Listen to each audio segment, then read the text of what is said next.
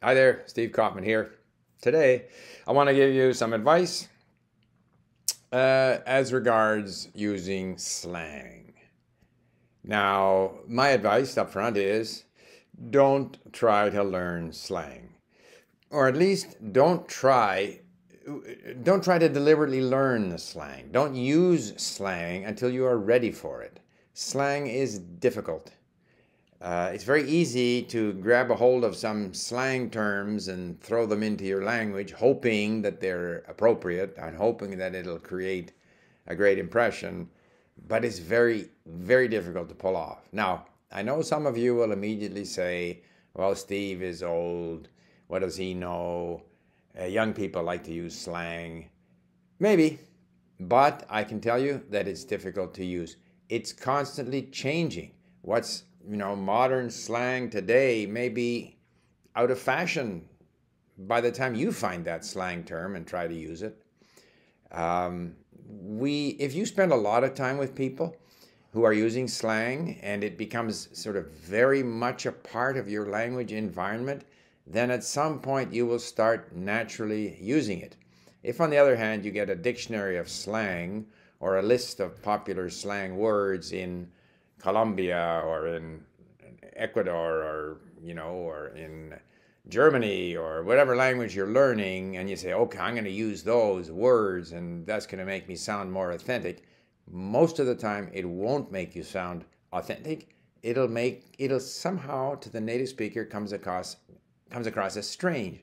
In other words, there is a point in our use of language where we naturally start to use words that we have heard, and we have heard them so often that we know exactly what they mean and we know exactly how they're used. Now, the same can be said for other words.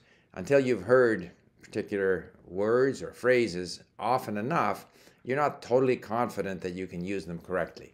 All of that is true, but it's a bigger issue with slang, because with slang, we're almost saying, I'm totally cool and up on the latest slang, and you sort of present yourself as someone who naturally uses these slang terms.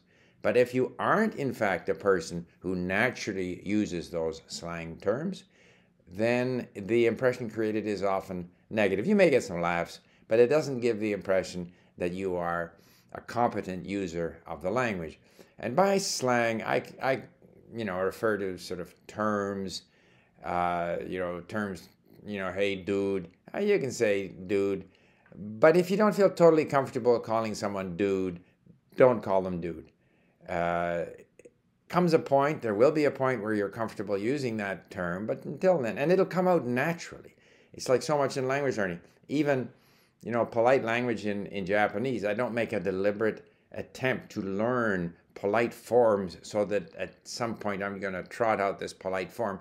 I sort of speak a neutral form of the language, and at some point I will have heard these polite terms so often that it'll just be natural for me to use the more polite form in a certain situation.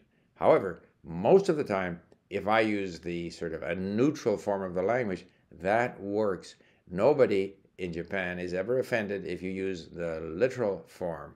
However, if you use a too familiar, slangy form of the language with someone who is not, say, of your in group, that can create a bit of a wincing on the part of the person who hears it. Whereas if you stay with neutral language, you can't go wrong. Now, as with so many things in language, it depends on the language environment that you are a part of. It's a bit like this, deliberately learning, business English or academic English. Slang in many ways is more difficult than business English or academic English. You have to have a very, strong sense of the sort of sensitivity of when to use certain slang words and when not, or even certain abbreviations. There's a tendency, because you hear I'm gonna wanna, you exaggerate gonna wanna. You think the thing to say is I'm gonna do this, I wanna do this. I say I wanna, I gonna. I say it naturally. I don't deliberately say, I try, I think I'm saying I'm going to, but I end up saying I'm gonna, or I wanna instead of I want to. But the learner should train him or herself to say, I want to. I'm going to. And gradually over time, it'll become I'm going to want to. You know, in French, for example, je ne sais pas. But after a while, you start naturally saying je sais pas, je ne sais pas, je sais pas. But at least in your mind, you're saying je ne sais pas. You're trying to stay with the sort of neutral form of the language, and naturally, certain slang expressions, certain contractions, certain forms of the language will creep into your language because you've heard it so often and you're sort of, instinctively using those forms, in which case it's fine. But if you deliberately say, boy, the really cool French people, they don't say je ne sais pas, they say je sais pas. So I'm going to say je sais pas. It'll sound funny. It won't work. All of this is, of course, even more true with swear words. Swear words are difficult to use. Be very careful. Make sure you're comfortable with how these words are used, who will appreciate you using them, and probably your best advice is to stay away from them. And I was referring, by the way, to business English or academic English. Those are, again, forms of the language where, because you are in an environment which is, say, business, so business Japanese, I spent most of my Japanese language interactions while living in Japan were with business people, and specifically relating to the wood business. So I became very familiar with terms. And in fact, a lot of the customers were from the Kansai.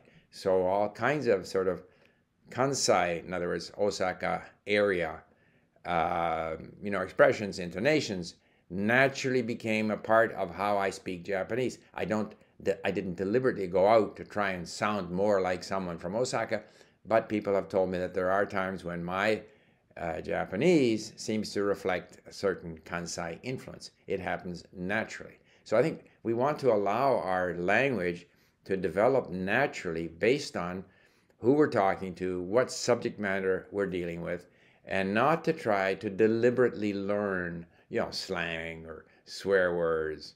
Or, as I say, business Japanese, business French, business. If you are with people enough, if you read enough material, if you listen to enough material, which has a certain form of the language, you will naturally start to speak that way.